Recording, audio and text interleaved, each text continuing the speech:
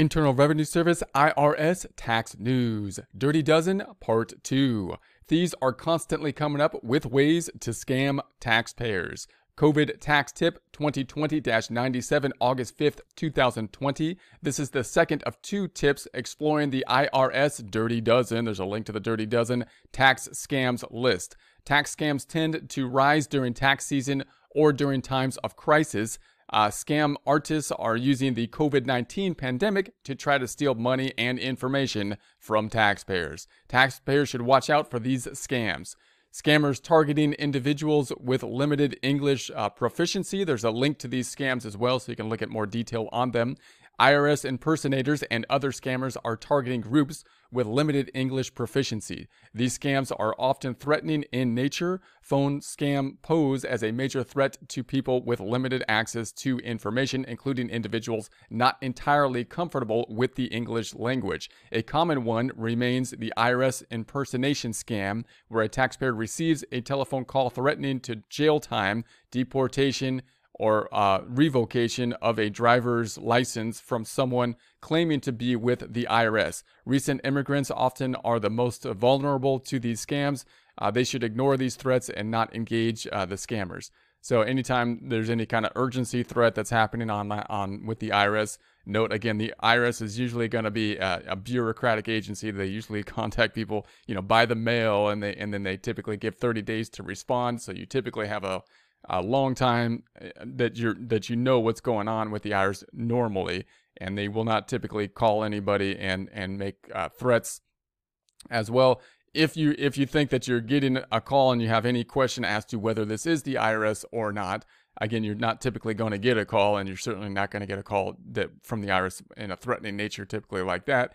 But if you think that it is legitimate, then you want to go to the IRS website directly, which means that even if you think you're talking to an IRS agent, they would be fine if you were just to say, I'm gonna contact the IRS directly. I'll look into this right now, but I want to contact the IRS directly, and then just stop talking to them and go to the source if you feel necessary to do so. That would be the recommendation I would give for anybody in that situation. So dishonest return preparers. Next item. Taxpayers should avoid so-called ghost preparers who expose their clients to potentially serious filing mistakes, as well as possible tax fraud and risk of losing their refunds. Ghost preparers don't sign the tax returns. They prepare for taxpayers.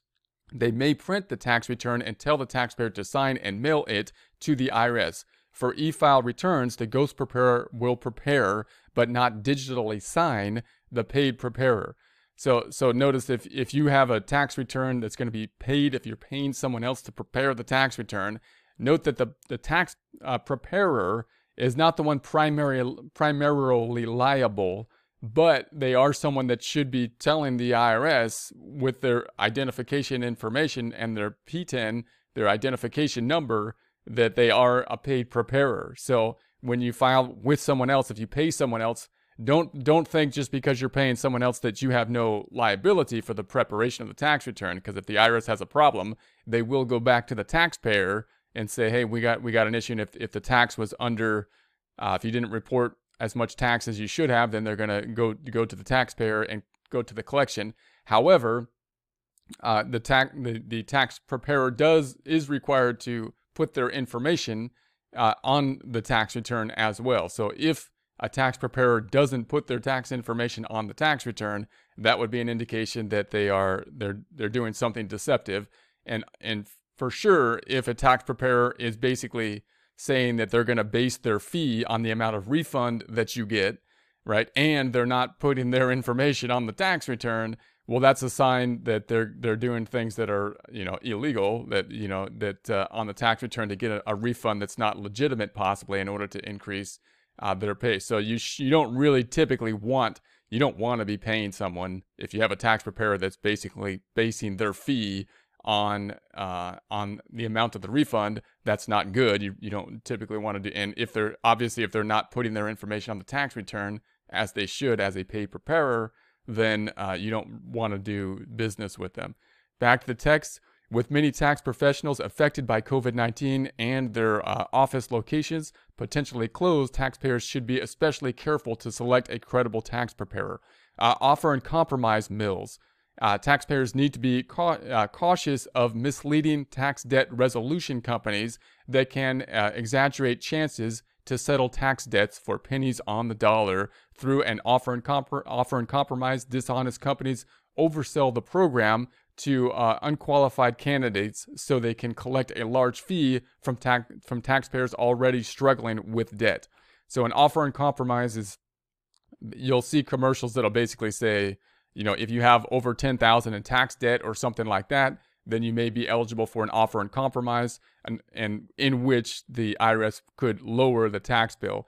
Now, an offer and compromise is a legitimate thing. There are offers and compromises, but you have to be in a specific circumstance in order to qualify, and typically that circumstance would be indicating to the IRS or proving or showing to the IRS that you're not going to be able to pay the outstanding bill, right? And that's usually what the offer and compromise will be saying. You're going to say you're going to give the IRS your current balance sheet and income statement information, and compare that to the tax bill and say, it's impossible for me to pay this. It's in our both best interest to basically do to lower it, and so we can move forward with it.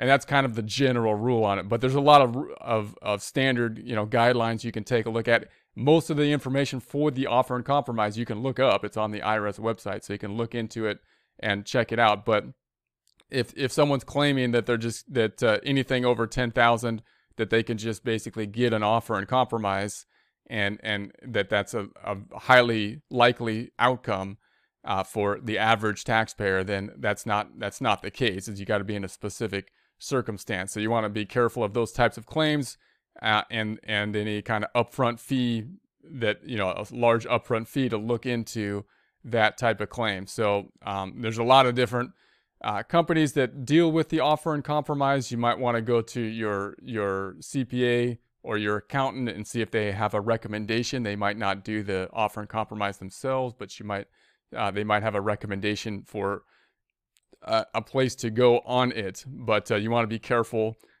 who you're talking to, the advice you're getting for the offer and compromise. And I would highly suggest looking at the information on the IRS website yourself if it's something that you think might be applicable to you, so you have an understanding of it as you go into any kind of discussions about it.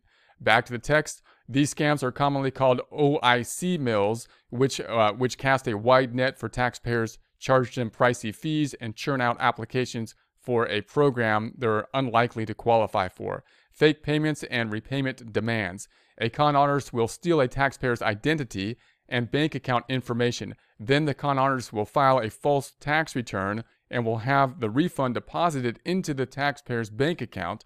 Once the direct deposit hits the taxpayer's account, the fraudster places a call to them, posing as an IRS employee. The taxpayer is told that there's been an error and that the IRS needs the money returned immediately, or penalties and interest will result. The taxpayer is told to buy specific gift cards for the refund amount. So this one's a pretty elaborate one, and notice that they're telling you that they actually have the banking information, and you might say, well, if they have the banking information, why couldn't they just take money out of the account? Well, notice if they take money directly out of the account, then there's going to be an audit trail for that transaction to happen. So they're saying, okay, now they got access to the bank account. We're going to have the IRS route the money into the bank account. And then if we can contact the taxpayer directly and have them take the money out and give it to us in some specific format, such as gift cards, then there's no traceability from the bank to the people that actually finally at the end got the money. So they're trying to hide the audit trail or the cash trail as they do that.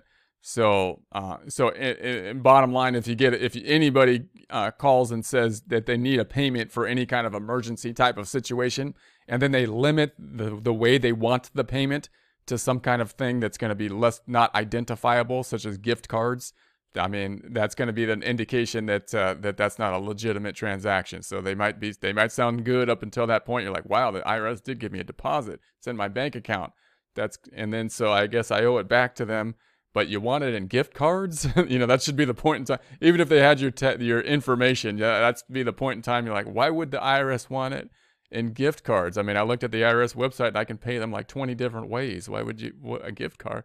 So that's usually where the thing should be pretty clear. But back to the text. Payroll and HR scams. Tax professionals, taxpayers, and taxpayers need to be on guard against phishing designed to steal Form W-2s and other tax informations. These are called business email compromise or business email spoofing. These scams have used a variety of tactics, including requests for wire transfers and payment of fake invoices. So these are going to be scams directed at HR, at the companies, to try to get employee information such as W-2 information.